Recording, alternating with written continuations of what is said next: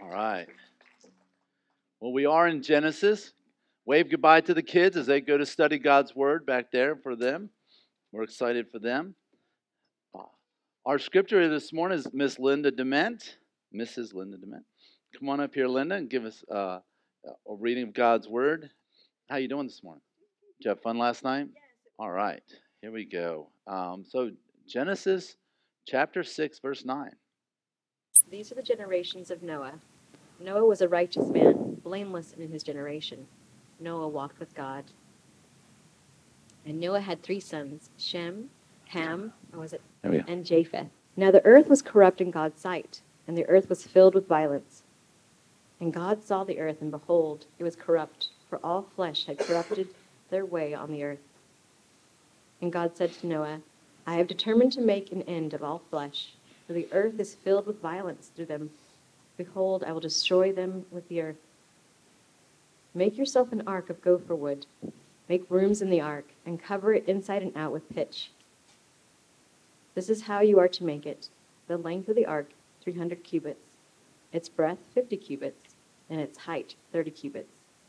Make a roof for the ark, and finish it to a cubit above, and set the door of the ark in its inside. Make it with lower, second, and third decks. For behold, I will bring a flood of waters upon the earth to destroy all flesh, in which is the breath of life under heaven. Everything that is on the earth shall die. But I will establish my covenant with you, and you shall come into the ark, you, your sons, your wife, and your sons' wives with you. And of every living thing of all flesh, you shall bring 2 of every sort into the ark to keep them alive with you. Of the birds, Sorry. that's all right, they shall be male and female. Of the birds according to their kinds, and of the birds according to their kinds, of every creeping thing of the ground according to its kind, 2 of every sort shall come into you to keep them alive. Also take with you every sort of food that is eaten, and store it up. It shall serve as food for you and for them. Noah did this. He did all that God commanded him. Then the Lord said to Noah, Go into the ark, you and all your household, for I have seen that you are righteous before me in this generation. Take with you 7 pairs of all clean animals, the male and his mate, and a pair of the animals that are not clean, the male and his mate. And 7 pairs of the birds of the heavens also, male and female, to keep their offspring alive on the face of all the earth. For in 7 days I will send rain on the earth 40 days and 40 nights, and every living thing that I have made I will blot out from the face of the ground. And Noah did all that the Lord had commanded him. Noah was 600 years old when the flood of waters came upon the earth. And Noah and his sons and his wife and his sons' wives with him went into the ark to escape the waters of the flood. Of clean animals and of animals that are not clean, and of birds and of everything that creeps on the earth, on the ground. 2 and 2, male and female, went into the ark with Noah as God had commanded Noah. And after 7 days, the waters of the flood came upon the earth. In the 600th year of Noah's life, in the 2nd month, on the 7th day of the month. On that day, all the fountains of the great deep burst forth, and the windows of the heavens were opened. And rain fell upon the earth 40 days and 40 nights. On the very same day, Noah and his sons, Shem and Ham and Japheth, and Noah's wife, and the 3 wives of his sons with them, entered the ark. They and every beast according to its kind, and all the livestock according to their kinds, and every creeping thing that creeps on the earth according to its kind, and every bird according to its kind, every winged creature.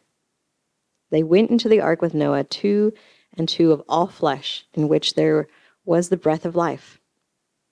And those that entered, male and female of all flesh, went in as God had commanded him, and the Lord shut him in. The flood continued 40 days on the earth. The waters increased and bore up the ark, and it rose high above the earth. The waters prevailed and increased greatly on the earth, and the ark floated on the face of the waters. And the waters prevailed so mightily on the earth that all the high mountains under the whole heaven were covered. The waters prevailed above the mountains, covering them 15 cubits deep. And all flesh died that moved on the earth, birds, livestock, beasts, all swarming creatures that swarm on the earth, and all mankind. Everything on the dry land, in whose nostrils was the breath of life, died. He blotted out every living thing that was on the face of the ground.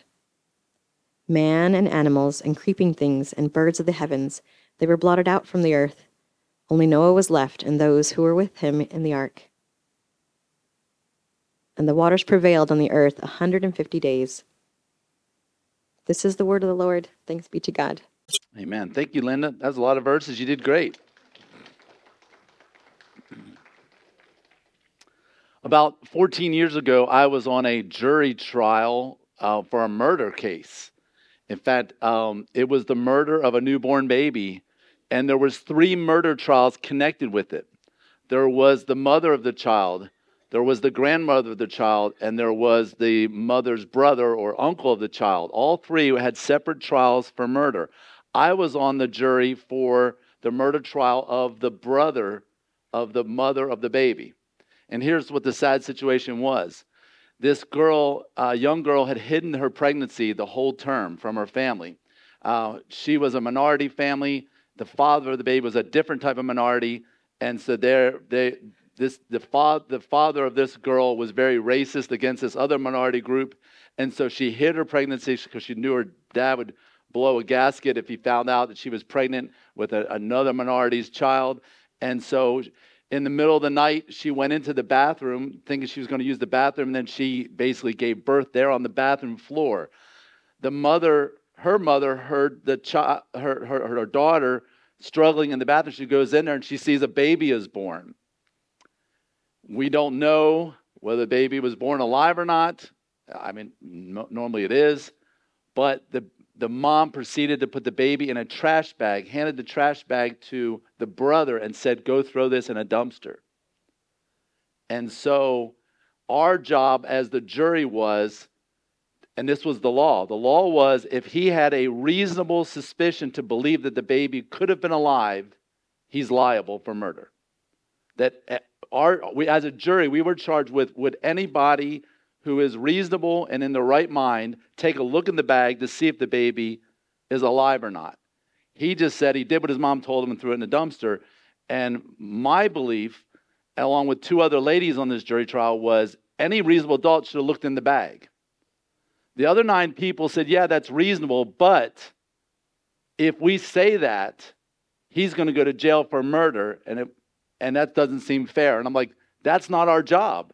That's the law. We're not here to make law. We're here to decide, did he have reason to believe the baby was already dead, or was it reasonable to check?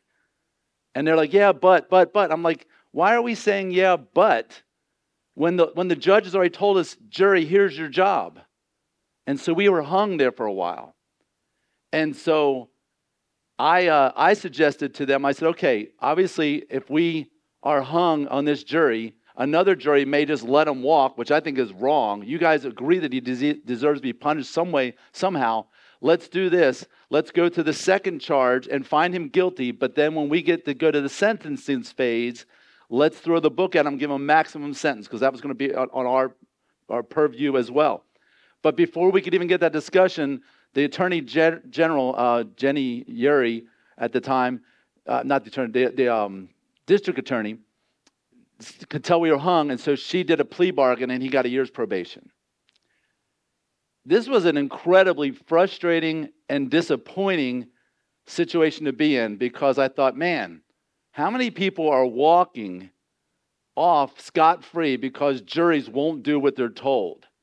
And just, that our jury system is a great system, but it's only as good as the people who make it up. And democracy, as President George Washington said, democracy was designed, a democratic republic was designed for a Christian people, and it cannot survive with any other. And so we're seeing our country fall apart because we can't handle democracy. We can't handle juries. We can't handle a lot of things.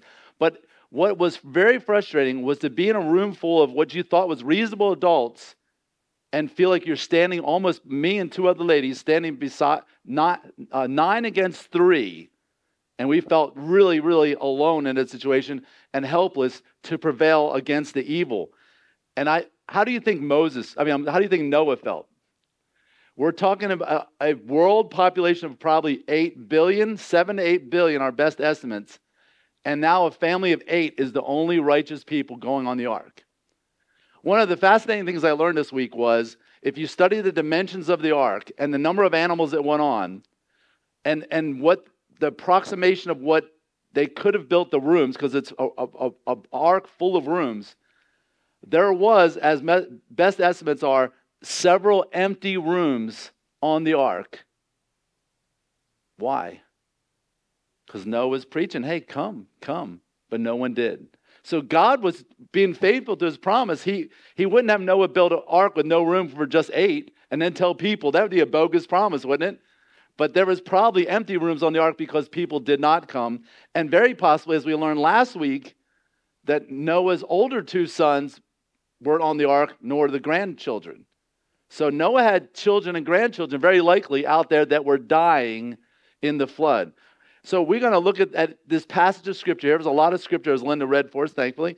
And we're going to divide it into just a few categories. First of all, we're going to talk about righteous Noah in a corrupt world. We're also going to talk about the flood of judgment and the ark of salvation. And then our third thing will be a comparison and contrast between Noah and Jesus. Noah and Jesus. But let's start with righteous Noah and this very corrupt world. It says that Noah was a righteous man. And now, some of you may be automatically thinking, as soon as you hear the word righteous, you may be thinking from Romans 3:10, there is none righteous, no, not one, right? And so it's all about context. Noah's not being compared to Jesus. He's being compared to the world around him.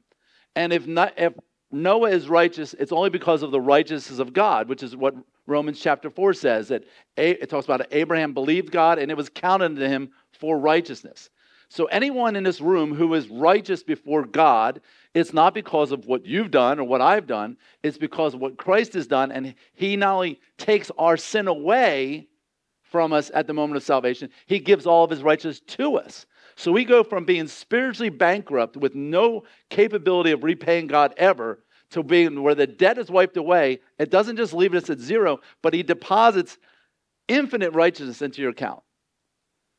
You ought to feel an incredible relief off your shoulders for that. That you stand before God knowing that all the righteousness of Jesus Christ is in your account. Now, you could get any letter from the IRS this week saying, oh, we're auditing you and we estimate that you owe $68,000. If you're a billionaire, you're like, whatever, here you go. You know? But if you're like you are right now, you'd be like, aha, that's going to destroy me. Okay? Think about your debt of sin. It's been erased. Not only has it been erased, but you have an infinite amount of righteousness of Christ in you. And that's a great position to be in, amen? But it says he was a righteous man, blameless in his generation. Now, that does not mean perfect. The word blameless, it's the same word in English and the same word in the Septuagint that Paul says to Timothy as a qualification of a pastor. In other words, not perfect, but his general reputation is good. He's not known as a scoundrel or a violent man or a womanizer or any of those things. Noah was known in his generation. So he's not only righteous in the eyes of God, he's righteous in the people around him, which is so important. Because let me tell you something, if you're not living in a blameless way, you don't have a platform to stand on. It's very difficult to share the gospel if you're being hypocritical in another area. In fact, that's the number one reason that unbelievers cite that they don't go to church or they don't want to believe in God, is because they talk about hypocrites, which that's a whole other discussion we've talked about before. But it's the qualification of pastors, and so this blameless in his generation. Why was he blameless in his generation? Because you could insert that thought there that Noah walked with God. You will not have a good reputation in life unless you're walking with God. You're going to stumble, you're going to fall, you're going to fail. But what holds Noah up is the same God that holds you and I up, walking with God. And we talked about that last week when we talked about Enoch. And if you missed last week's message, which a lot of people did, go back online and watch that about how to walk with God. It's an amazing process there. So Romans 3:22, as we mentioned a moment ago, the righteousness of God. It's not ours. It's the righteousness of God. It's through faith. When you trust Christ, what he did on the death, burial, and resurrection, what he did on the cross, if you believe in that, God's righteousness is put into your account. So Noah had 3 sons, and that doesn't mean he only had 3 sons. It didn't use the word only. Okay, I could say I have 5 daughters. I'm not saying those are the only kids I have. By the way, I have 3 Jessicas. We've heard this story before, right? I have a biological Jessica. Back there's my adopted Jessica. And then I have a daughter-in-law, Jessica. But I just thought about it this morning that really I have a 4th Jessica who's my spiritual daughter, and she's here this morning. Where's Jessica? Jessica, didn't I baptize you? Were you the one I baptized, or who am I thinking of? No? Okay. Okay, wait, I thought I asked Dad. Which one are you? I'm sorry. I'm so sorry. Isabel. I'm so sorry. I asked Dad about, he got confused. He didn't hear me. All right, so I also baptized Isabel. Okay, it's good to have you this morning. Give Isabel a hand. Sorry I botched the name. All right. Anyway, that's been how many years ago? Gosh, that's like 20 years ago I baptized you, right? Anyway. Okay, so now it goes on. See, I told you I'm not perfect. Right? Verse 11 says, now the earth was corrupt in God's sight. This word corrupt, in English, I don't think it's as strong as the picture that the Hebrew is trying to paint. How many of you like strawberries? Yeah, strawberries are amazing. That's like God's candy. I mean, it's really good. When they're good, they're great, right? And especially when they're big and plump, and you make strawberry shortcake and you put a little bit of whipped cream on them, whatever you do. But you know what? When they rot and they're corrupt, does that look so appetizing? No. Those go in the trash can. You don't even want to touch the container. You just want to wash your hands 3 times after you've disposed of them. And this is what God says the world was like. It was rotting from the inside out. It was just like disgusting. And what was disgusting? We're not talking about the trees and the animals. We're talking about the people created in the image of God. The people created in the image of God who should have been like this. Something beautiful, something sweet, something pleasant, something beneficial. These human beings had become like this. Rotting from the inside out. And that's what sin does to us. We dabble in sin because Satan has fed us this lie like it's fun, it's great, it'll make you happy. And it does for a season. The Bible says sin is pleasurable for a season, but in the end, this is what it brings forth. It brings forth death. It brings forth corruption. And so it keeps saying this word corrupt over and over again. It was corrupt in God's sight. The people all thought they were fine, but in God's sight, it was not. And the fruit of this corruption, the result of this corruption, was that the earth was filled with violence. And God saw the earth, and behold, it was corrupt. He says it again, and all the flesh, or human beings, had corrupted their way on the earth. So what had come on the inside of their heart, the corruption there, was now corrupting their whole lifestyle, which was corrupting the whole planet. And the end result was violence, and violence. And there's actually a chiasm in this short passage right here. It talks about the earth and ends with the earth. And you're not talking about, again, planet Earth. We're talking about the population of the earth. And the population of the earth was corrupt. It was corrupt. And then he gives the reason why. For all flesh had corrupted their ways. And then he goes on to say, it was in God's sight that he saw this corruption. And God saw the earth, and behold, it was corrupt. And so the way we find out what's the most important part of the passage is what's the middle of the chiasm. It was filled with violence. The main part of this passage right now is that the world was filled with violence. Does that sound familiar? In fact, look at the connection here. The corruption caused the violence. Now, if you ask the average psychologist today, the average school teacher, the average politician, what causes violence? Poverty. Poverty causes violence. Really? Was there riots in the streets during the Depression? Don't remember learning that in history. Of course, they don't even teach history today in schools accurately. But you can go to some of the poorest places in the world, and we've been there. We've been to Ghana, where the unemployment rate is 53%. 53%. People walking around, grown men walking around everywhere, desperate to find a job, doing things. Lauren, remember we were building houses over there in Ghana, and they had the mason, the skilled master mason, okay? He had an assistant, and they had some workers. Those three categories were being paid. But then there was guys helping the workers for free. And there was guys helping them for free in line, hoping eventually to work their way up to a paid position. So these guys were there helping us 8 hours a day, busting their tails for free in hopes to eventually get a job where they could get paid. That's how bad it was. And yet those were the nicest, kindest people in the world. They shared their food with us. You can go to Guatemala, Honduras. You can go to all different places in the world, and you will not find that violence is always a result of poverty. But yet that's what our world tells us. If you're oppressed, if you're poor, if you're miseducated, whatever, it's always like, no, you know what causes violence? Sinful, corrupt hearts. And that's us too.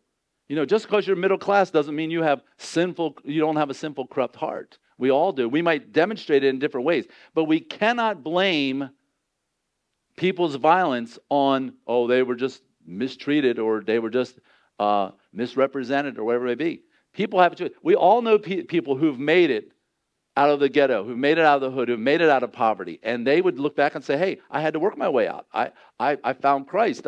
We just went to the funeral of Rakeem Robinson. Rakeem Robinson grew up in the hood. Family was on welfare the entire time. He was in a bad school system. He grew up around violence and all things. Even his own family members were doing wrong. Yet Rakeem determined, I'm not going to be part of that. And he went on, got a scholarship to Liberty University, got his degree, got his master's, and he was working on his PhD at the University of Florida. Came from the lowest bracket. He could have said, I could turn over cars and set things on fire too. But he chose not to. Sin is a choice. And so what we see here is, look in America, murder. Let's just look at murder for a second. 16,425 murders per year in the United States. That means 45 per day. That means almost in every single state average, there's a murder happening.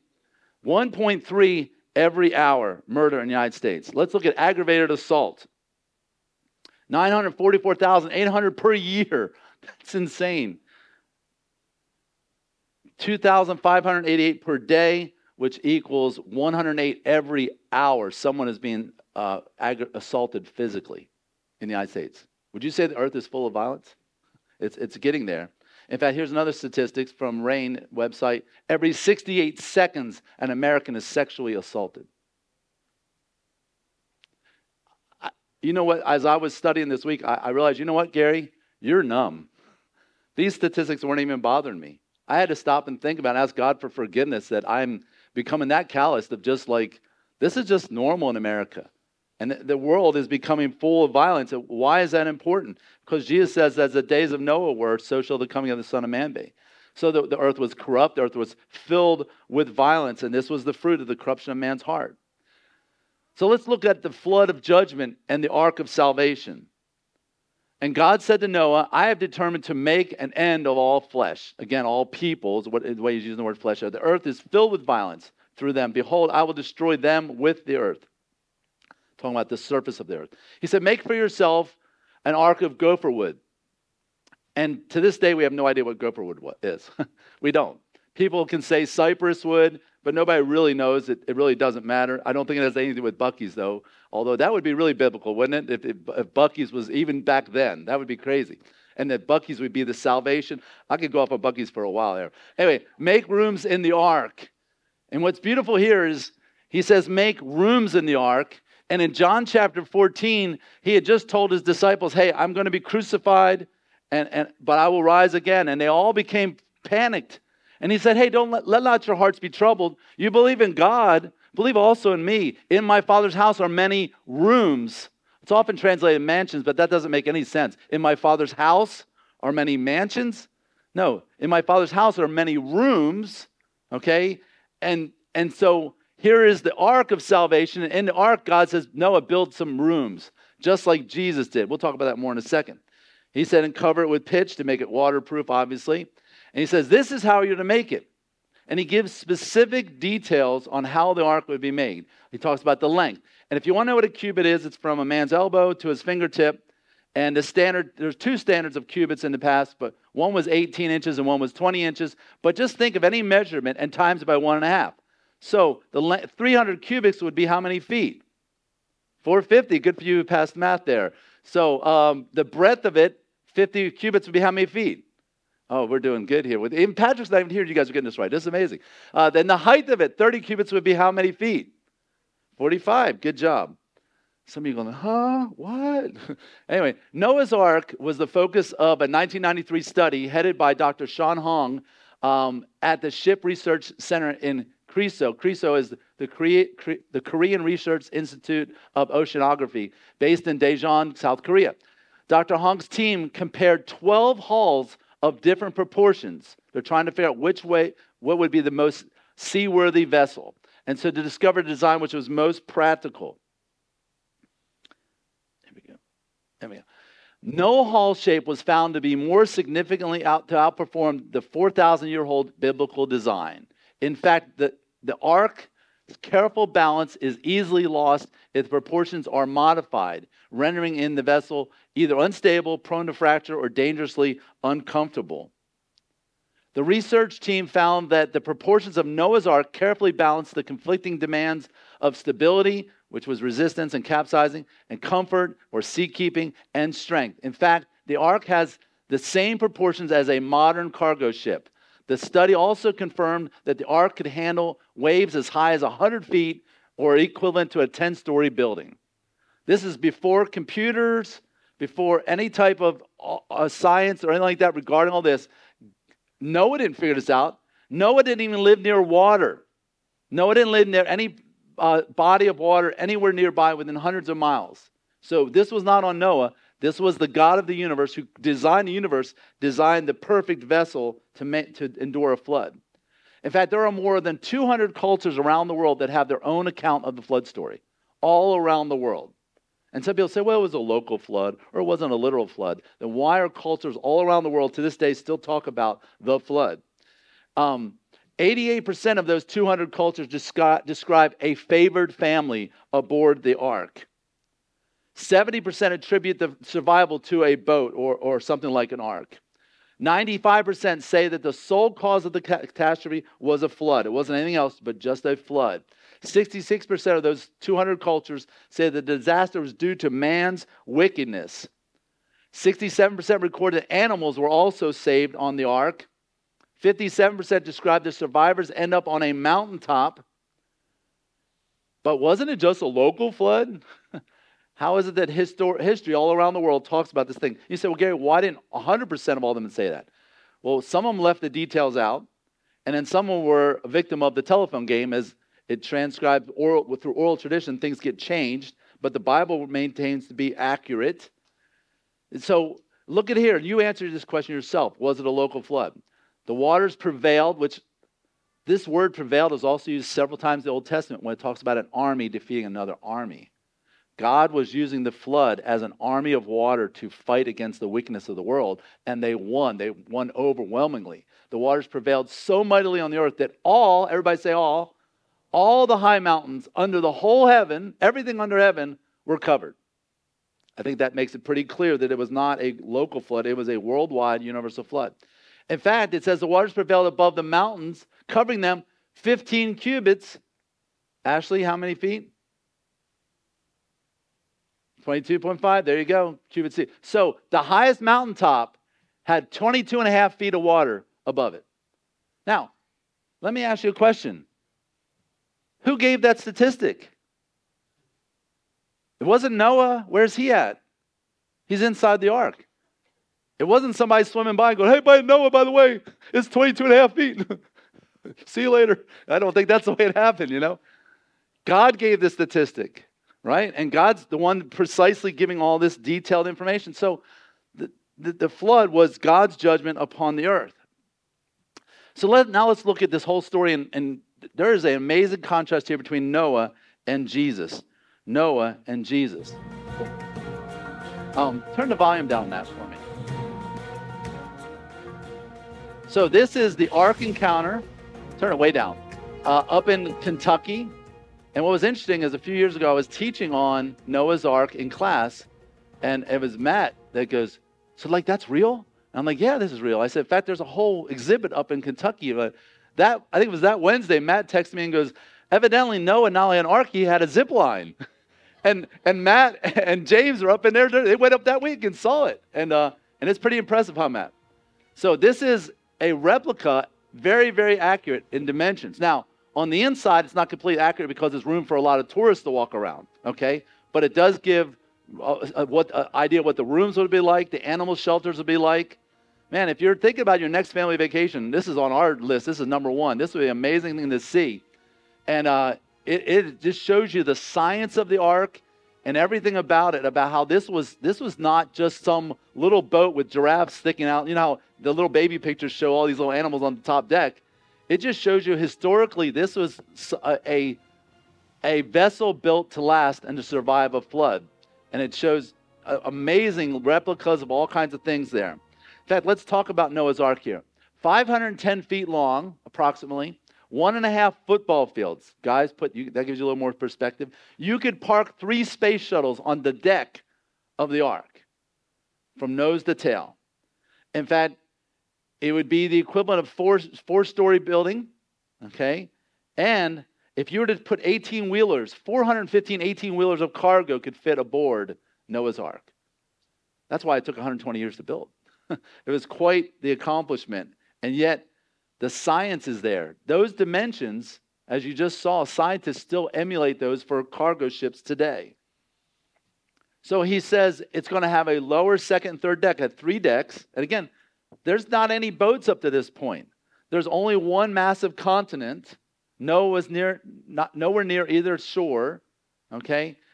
And many people believe, the Bible doesn't say this, but many people believe rain had not been experienced then because there was a mist that went around the whole world. It was kind of like the greenhouse effect. Okay? And so the canopy around the world, that was part of the rain collapsing, and then we don't have the same canopy or ozone layer that we did back then. But these 3 decks were part of the design. And he says, but I will establish my covenant. Now here's his covenant, that I'm going to promise that I'll protect you and I'll get you through this flood and I will not destroy the world again with water. Next time it'll be with fire. And I'm inviting you to come into the ark. And it's interesting that Noah and his sons, they could have done all this to build the ark and then say, I don't know if I want to get in that thing. They still had to take a step of faith and to get in the ark and to trust God. They trusted God to build it all along the way, and now they had to trust God by getting in the ark. So there's 3 arks in the Bible. Who can help me name them? Name one of the arks in the Bible. The Ark of the Covenant, right? And then Moses had an ark. So there's Noah's ark. Moses was put in a little tiny ark. And then there's the Ark of the Covenant. Ark literally means a box to save something in. We might call it a treasure chest. It's a box to save something in. Moses was saved in a little basket type box covered, and I'm sure she put it in pitch as well. Noah's Ark was nothing but a big box. It wasn't meant to sail in any direction. It was meant to just toss and turn and survive. You know, because there's no sails on it. There's no rudder. There's nothing like that. It was a box meant to survive. And of course, the Ark of the Covenant had what in it? Had the commandments of Moses in it. Had Aaron's rod that budded. It had manna. And all those different things there. They're all pictures of Jesus Christ. All pictures of salvation. And especially the law being inside and then a cover on top with the mercy seat on top, which is where the blood was sprinkled. It showed that Jesus' blood covered our inability to keep the law. You see that? Because how many of you keep the 10 Commandments? 0 of us, right? And so therefore, because we failed, that is hidden in the box and the blood covers that. And so that's the picture. So all these 3 are a picture of Jesus Christ. In verse 19 it says, "In every living thing of all flesh you shall bring 2 of every sort." And so some translations say kind. If you put this in a zoological framework, it'd be family. Okay? So he didn't have to have 2 of every type of thing in the cat family. He just needed 2 felines. He didn't have to have every type of canine. He could have at least 2. But something I learned this week, I'll tell you in a second, there was actually more than that. He said, so take with you every sort for food. So he had to have enough food to feed all these animals. And best estimates are, according to the Creation Research Institute, we're talking about 6,700 animals. If you take 6,700 animals with the 2 of some and 7 of others, 7 pairs that is, then you got approximately 6,700. You could represent every family of species on the planet, not counting fish because they didn't need to be on aboard. They had plenty of water. And Noah did this, and he did all, everybody say all again, all that God commanded him. Complete obedience is important. Partial obedience is disobedience. You ever tell your kids to do these three things, and they did two of the three? Or one of the three? Like, yeah, but I did this. Yeah, but it's important that you do all. And we as human beings, our tendency is we want to pick and choose. Well, I obeyed God on this. Yeah, I do have this problem over here, and I'm not planning on quitting this problem over here. But look at all this other stuff I do. What if Noah had obeyed God 96%? There might be a hole in the ark, or there might not be giraffes today. There's all kinds of ways that Noah could have disobeyed by not following everything that God did. So nowhere is it recorded that Noah ever asked a single question of any of this. Think about that. He tells Jonah, go preach to that great city, Nineveh. Oh, God, why do I have to go to them? They're racist. They're this. They're evil. Peter, hey, I'm going to be crucified. Oh, no, Lord, you can't do that. How many characters in the Bible? David, why, God, why have you forsaken me? All these different things that people ask questions. Not one time did Noah ask a single question, and he's probably given one of the greatest tasks in all the Bible. Think about what he was asked to do, and he didn't have any questions. Noah was probably given one of the most difficult tasks of anyone in the entire Old Testament. Now, let's look at the third thing here. Let's do a comparison and contrast between Noah and Jesus, because this is really what it's pointing to. Then the Lord said to Noah, go into the ark, you and all your household, for I have seen that you are righteous before me in this generation. So he was righteous in God's eyes. He was righteous in his generation's eyes. But being righteous before God was what matters most. And he says, and take you 7 pairs. Some translations say 7 because it's kind of awkward in the Hebrew. It's the number 7 and then it means multiples. So some people think, okay, 7, well, that's a multiple number, so it must mean 7 of that kind. But no, it was 7 pairs because everywhere else is 2 by 2, 2 by 2. So he didn't just have 2 cows, he had 7 pairs of cows. He didn't just have 2 dogs, he had 7 types of dogs. So therefore, he could have had 2 dogs or 2 coyotes, and everything in the canine family. So it's possible there. But it's 7 pairs is what the best translations say. And then that was of the clean animals. And when it keeps repeating male and its mate, that would eliminate the odd number. So it's not 7, just 7 animals. It's 7 pairs, which would be consistent with the male and female pairing. So 7 pairs of the birds, male and female, same pattern there. So why were there more clean animals than unclean? Anybody have a guess? For food later, because they're still vegetarian on the ark. They weren't allowed to eat meat until after the ark. So to populate edible animals later, yes. What's another reason? Sacrifice. Good for y'all. So, let's fast forward to chapter 8, verse 20. Noah built an ark, built an altar to the Lord, and took some of every clean animal and some of every clean bird and offered burnt offerings. So the extra animals were for burnt offerings later. And I don't think he sacrificed all of them. But if he only had 2 cows, and he sacrificed them, well, that's the end of cows. There'd be no hamburgers in the future, I guess, but God provided for extra animals. So, and then he says, in 7 days, I will send rain on the earth. So previously, a week prior to this, he said, in 7 days, you'll get on the ark. Now he's saying, get on the ark, and in 7 days, I will send rain on the earth. Can you imagine what those 7 days were like? Waiting, what's going to happen? Again, he says, I'm going to send rain, and you can imagine, what's rain? And he's thinking, I don't hear any rain. Well, God said 7 days, and they're on the ark, and God has sealed the doors. Like there's no turning back now, but it's just waiting. Is this really going to happen? Is this really going to happen? And of course, the rain lasted for 40 days and 40 nights. What else happened for 40 days and 40 nights? Jesus was tempted, right? For 40 days and 40 nights. Israel wandered in the wilderness for 40 years.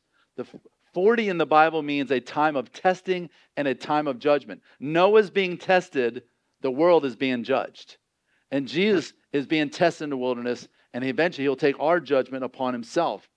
So here, It says, and Noah did all that the Lord commanded him. Now, Noah had an excuse. He was old. He's 600 years old. Now, again, life is stretched out. So if we divide the hundreds into decades, he'd still be in his 60s, right? And so how many people in their 60s say, oh, I'm kind of tired now. I'm not going to serve the Lord anymore. I've already done my time. I remember when I was pastor at a church in Clute, Texas, down there where they have the Great Texas Mosquito Festival. I remember asking one of this older men if he would help with something. He's like, no, let one of the younger guys done it. I've already done my turn. I'm like, and I thought to myself, did we retire from the Lord's business? Did we ever say we're too old? Think about Moses in his 80s serving God. Noah in his 600s serving God. So whether you're 40, 50, 60, 70, or Brother Carl, you're in the 80s, right? Keep serving God. Just keep serving God. Do what you can. Maybe you can't do physically as much as you used to, but it doesn't have to be physical. Just find something where you can encourage others and serve the Lord. So he says, and after 7 days, the waters of the flood came up. And of course, we see a lot of pictures there in the sevens. We'll talk about that here in a second. He says, and that day, all the fountains of the great deep burst forth. See, the majority of the water came from below the earth. That's why scientists have ridiculed Noah's Ark for decades. Oh, there's no way there could be that much rain to cover the whole earth. The Bible never said that. The Bible said the fountains of the deep brought forth the majority of the water, and the rains came down as well. And of course, now we start the new hydro cycle post-flood. But now, how many have ever been in a cave, like been in Missouri, like hundreds of feet below? What made all those caves? They're dry now, but they used to be full of water, waterous caverns, rivers flowing under the earth that all burst forth. I don't recommend the movie Noah. Who's that recent film? What's the actor's name? Russell Crowe. Man, there's a whole lot of fiction in that. I don't recommend it. But I was tempted to show you the video of the waters bursting forth because that was pretty cool. But I decided not to. Go YouTube it for yourself. Just type in Russell Crowe, Noah's Ark, waters bursting forth. And man, you just see these big holes opening up and water just shooting forth like Old Faithful, but all over the place. And people just being shot up in the air and all that stuff. And it was a very violent scene as the earth is just bursting apart here in this scene. So let's talk about the comparison between Noah and Jesus. Both were preachers of righteousness. Noah warned of judgment and salvation from a flood. Jesus warned of judgment and salvation from a burning hell. Both walked faithfully with God. Jesus did, and Jesus said, I'm always doing my Father's will. Noah did all the Lord commanded. Both were used by God to establish a new covenant. Noah's covenant was to be saved from the flood and no longer flood the earth again. Jesus' covenant was that you would avoid the judgment of hell and enter into salvation with him. Because remember in communion, Jesus says that this is the blood of the new covenant. Both men were humiliated by their own people. Noah was ridiculed in his time. Jesus came unto his own, and his own received him not. Both offered a blood sacrifice pleasing to God. Noah, the clean animals after he got the ark. Jesus offered himself to God. Noah provided safety with an ark of wood. Jesus provides safety with the cross made of wood. Noah's ark had only one door. Jesus said that he was the only one true door. I am the way, the truth, and the life. No man comes to the Father but by me. Noah and his family entered the ark and they were sealed inside. It was God that shut the door. There was only one door. And all who are in Christ Jesus are sealed in Christ by the Holy Spirit of God. And here's that verse because it's important. Ephesians 4:30, it says that do not grieve the Holy Spirit of God by whom you are what? Sealed for the day of redemption. You see, Noah probably stumbled and fell inside the ark, but he could not stumble and fall out of the ark.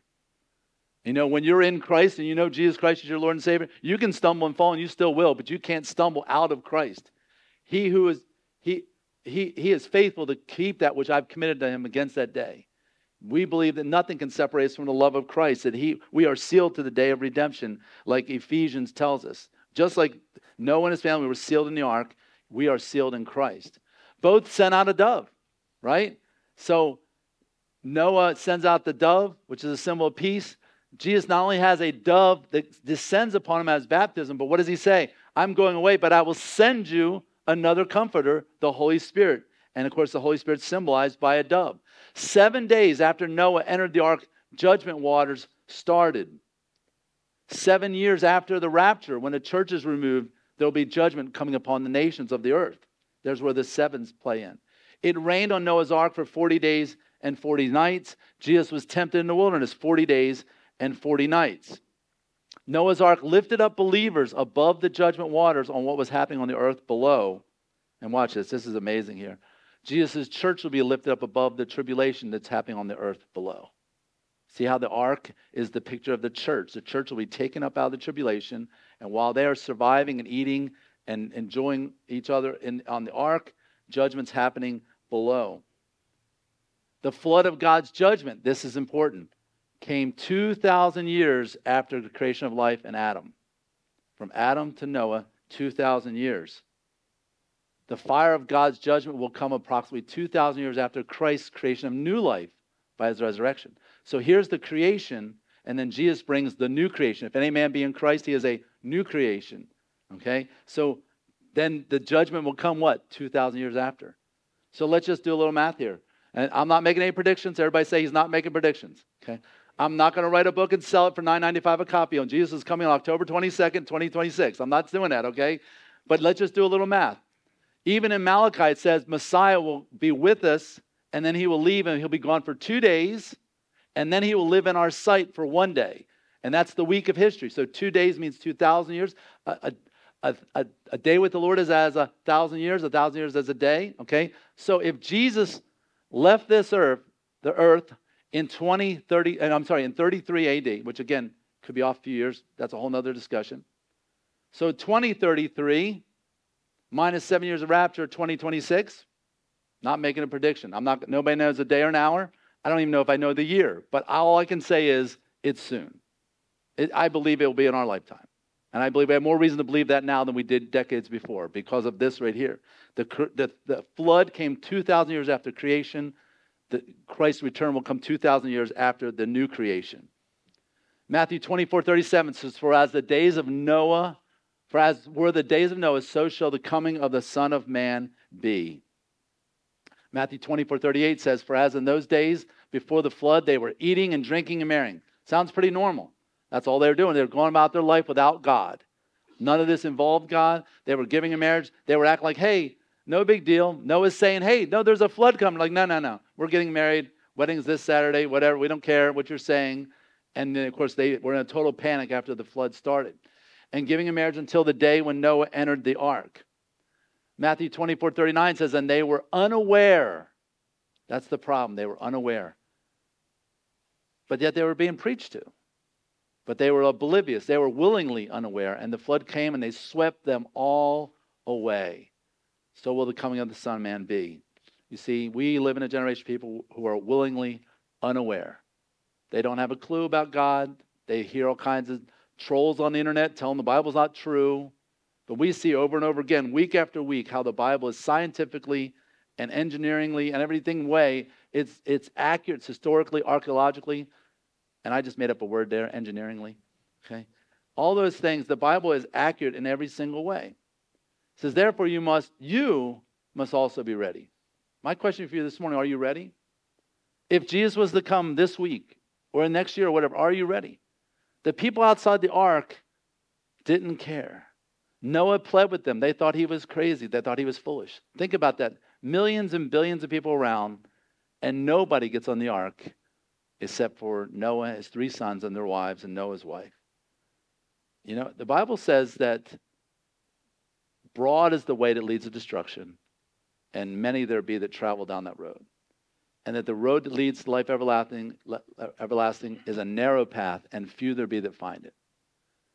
Christian, don't be discouraged if you feel like you're in the minority. Like I was on that jury, like you are at your workplace, like teenagers you are in your school or on your street. You know, there's nothing wrong with being a minority. Noah was. Jesus certainly was. But let me ask you, are you ready? Are you ready? For the Son of Man is coming in an hour that you do not expect. Don't make the mistake of saying, well, I'll trust Christ later.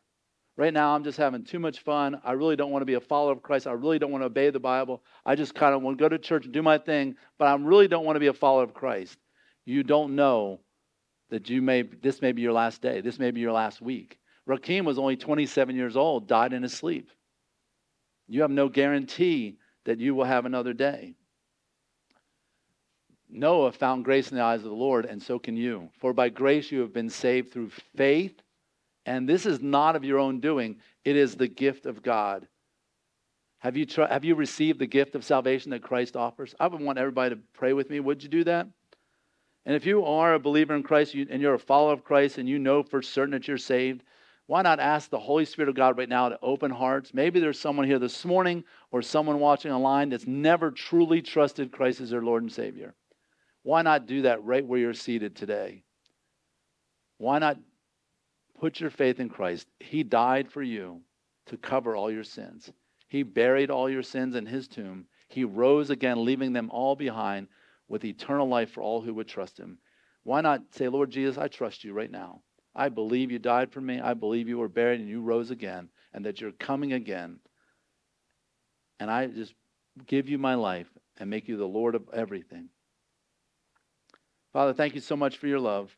Thank you for what is not a fable or mythology. This is historical fact, what we learned here today about Noah's flood, the evidence of archaeology all around the world, seashells found on mountaintops all over the planet. We know this is historical fact, but that the world ridicules it and denies the science of it all. They want to scream that they believe in science, but they ignore the archaeology and the scientific facts of Noah's flood because they want to ignore the Savior who provided all that. They ignore the cross. They ignore the resurrection. Father, I pray if there's someone here today that doesn't know you, that they would trust you. And Father, I pray that we would represent Christ in this world, that we would not just remain silent, but we would speak up for what is right, as Noah did for 120 years, a preacher of righteousness. Thank you so much for Jesus, as pictured in the ark. In Jesus' name we pray. All God's people said, amen. Amen. If you made a decision to trust Christ today, or you have more, if you have questions about it, please contact me. I'd love to have a conversation with you. I'll take you to lunch. We'll talk about it. We'll try our best to answer your questions. And if you know of someone that you wish was here to hear this message or could benefit from the Genesis series, please invite them, pray, and encourage them to be here next Sunday with you. And again, there's a reading plan. It's not too late to join called Origins. And you can even make Revolution Church your church on the app, on the YouVersion app, and join us on the reading plan. Miss Amanda, would you like to help with questions this morning? All right, so if you have a question, you could text that in. Looks like we have a couple waiting. That's great. And if you'd rather not text in, you just want to raise your hand, you certainly can do that as well. There you go. I think that's a question. Okay. Since the flood, we have seen many natural disasters like the Great Storm of Galveston in the 1900s, Harvey, Katrina, and Ike. Of course, no one wants to be in a natural disaster like that, but after each event, it brought people together and/or changed their views of God. Could it be possible that this was a way to wash away any corruption, to make Earth a bit more whole? Oh, absolutely. In fact, that's exactly what the Lord said. He said, because the world is corrupt, I'm going to bring judgment, and he spared 8 people who were righteous.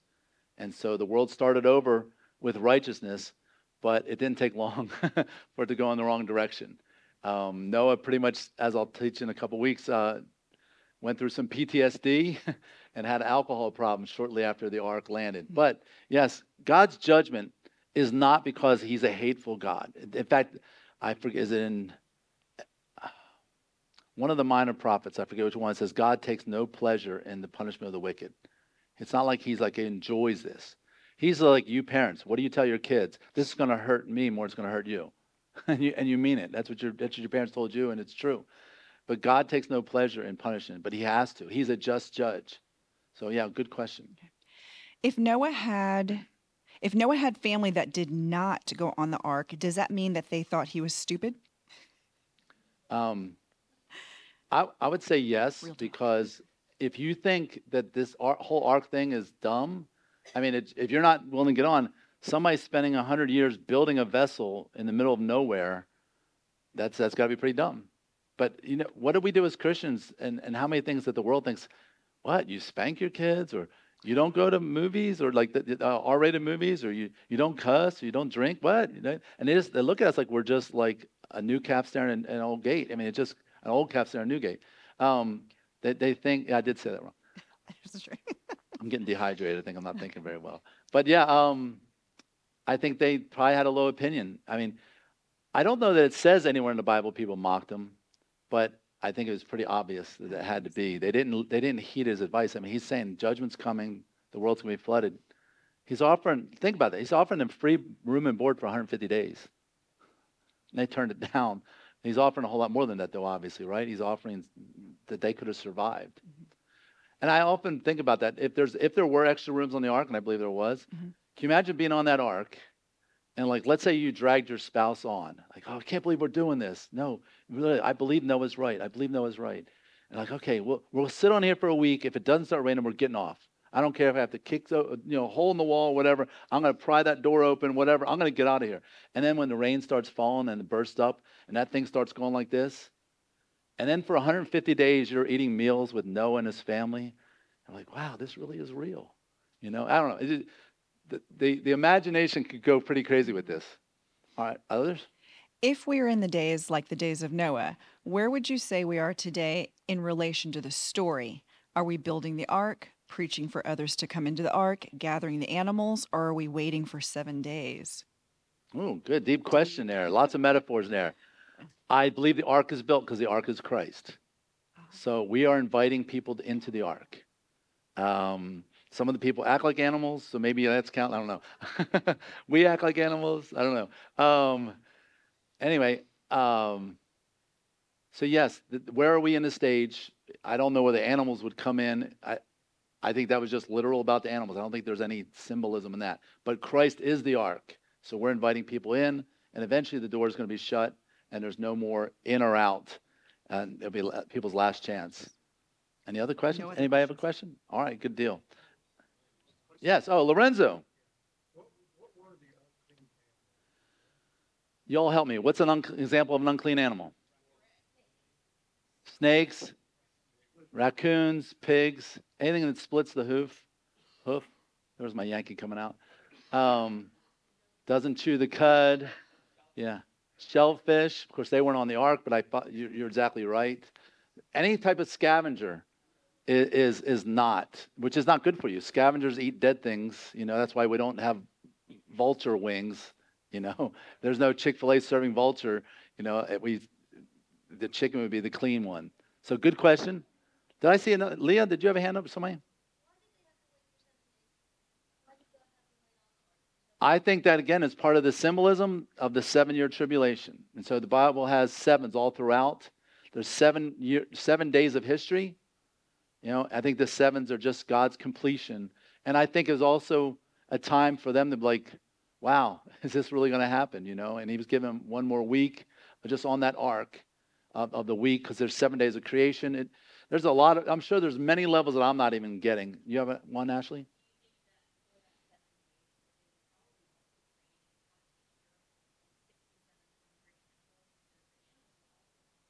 Yeah.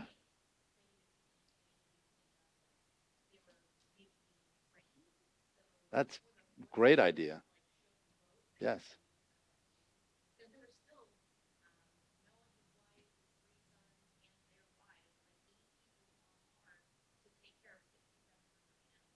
Yeah.